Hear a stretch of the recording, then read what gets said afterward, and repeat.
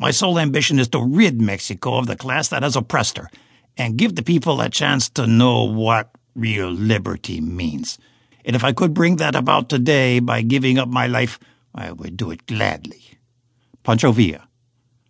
Pancho Villa, people whispered at the beginning of the 20th century, can march 100 miles without stopping, live 100 days without food, go 100 nights without sleeping, and kill 100 men without remorse. The legend of Francisco Villa is full of heroism, tragedy, and romance. It is the story of a poor farmer boy who became a bandit out of necessity after avenging an injustice on his family, a military genius who flew from an oppressive government to lead the largest revolutionary army in his country's history and defeated dictatorship to become Mexico's liberator, only to fall again in disgrace when his troops abandoned him or were massacred by the enemy. Pancho Villa and his cavalry, Mexicans point out with a certain amount of pride, invaded the United States, and although they came and tried to capture him, they never found him. This is, at least, the version that most of them know, but it's certainly not the same as in their textbooks. The story of Francisco Villa bypassed official censorship from generation to generation like leaves sailing at full speed on the surface of a stream. But the historical reconstruction is full of nuances. Was he a freedom fighter or a bandit? Was he a Mexican Robin Hood or a thief and a murderer? Was he present when his troops invaded the U.S. territory?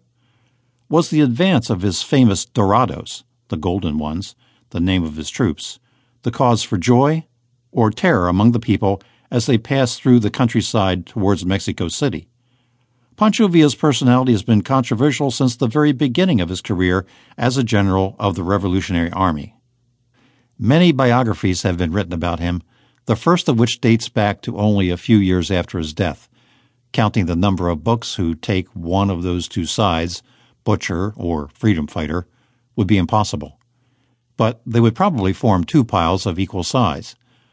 Through them, readers can learn divergent tales about one of the most widely known Mexicans both in his country and abroad. For many Mexicans, he is a hero. In schools, teachers still speak cautiously about him to new generations of children who are amazed by the tough guy with the hat and pistols. And the old, those who had heard about his exploits from their parents, declare that Villa himself will ride through the mountains of Mexico on the day when the poor can no longer stand and a new revolution explodes.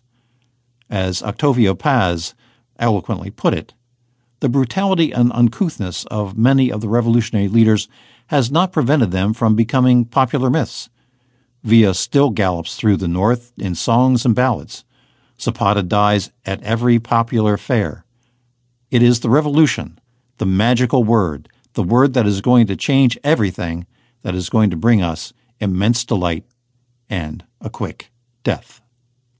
Pancho Villa, the life and legacy of the famous Mexican revolutionary, chronicles the controversial life of one of Mexico's most legendary fighters.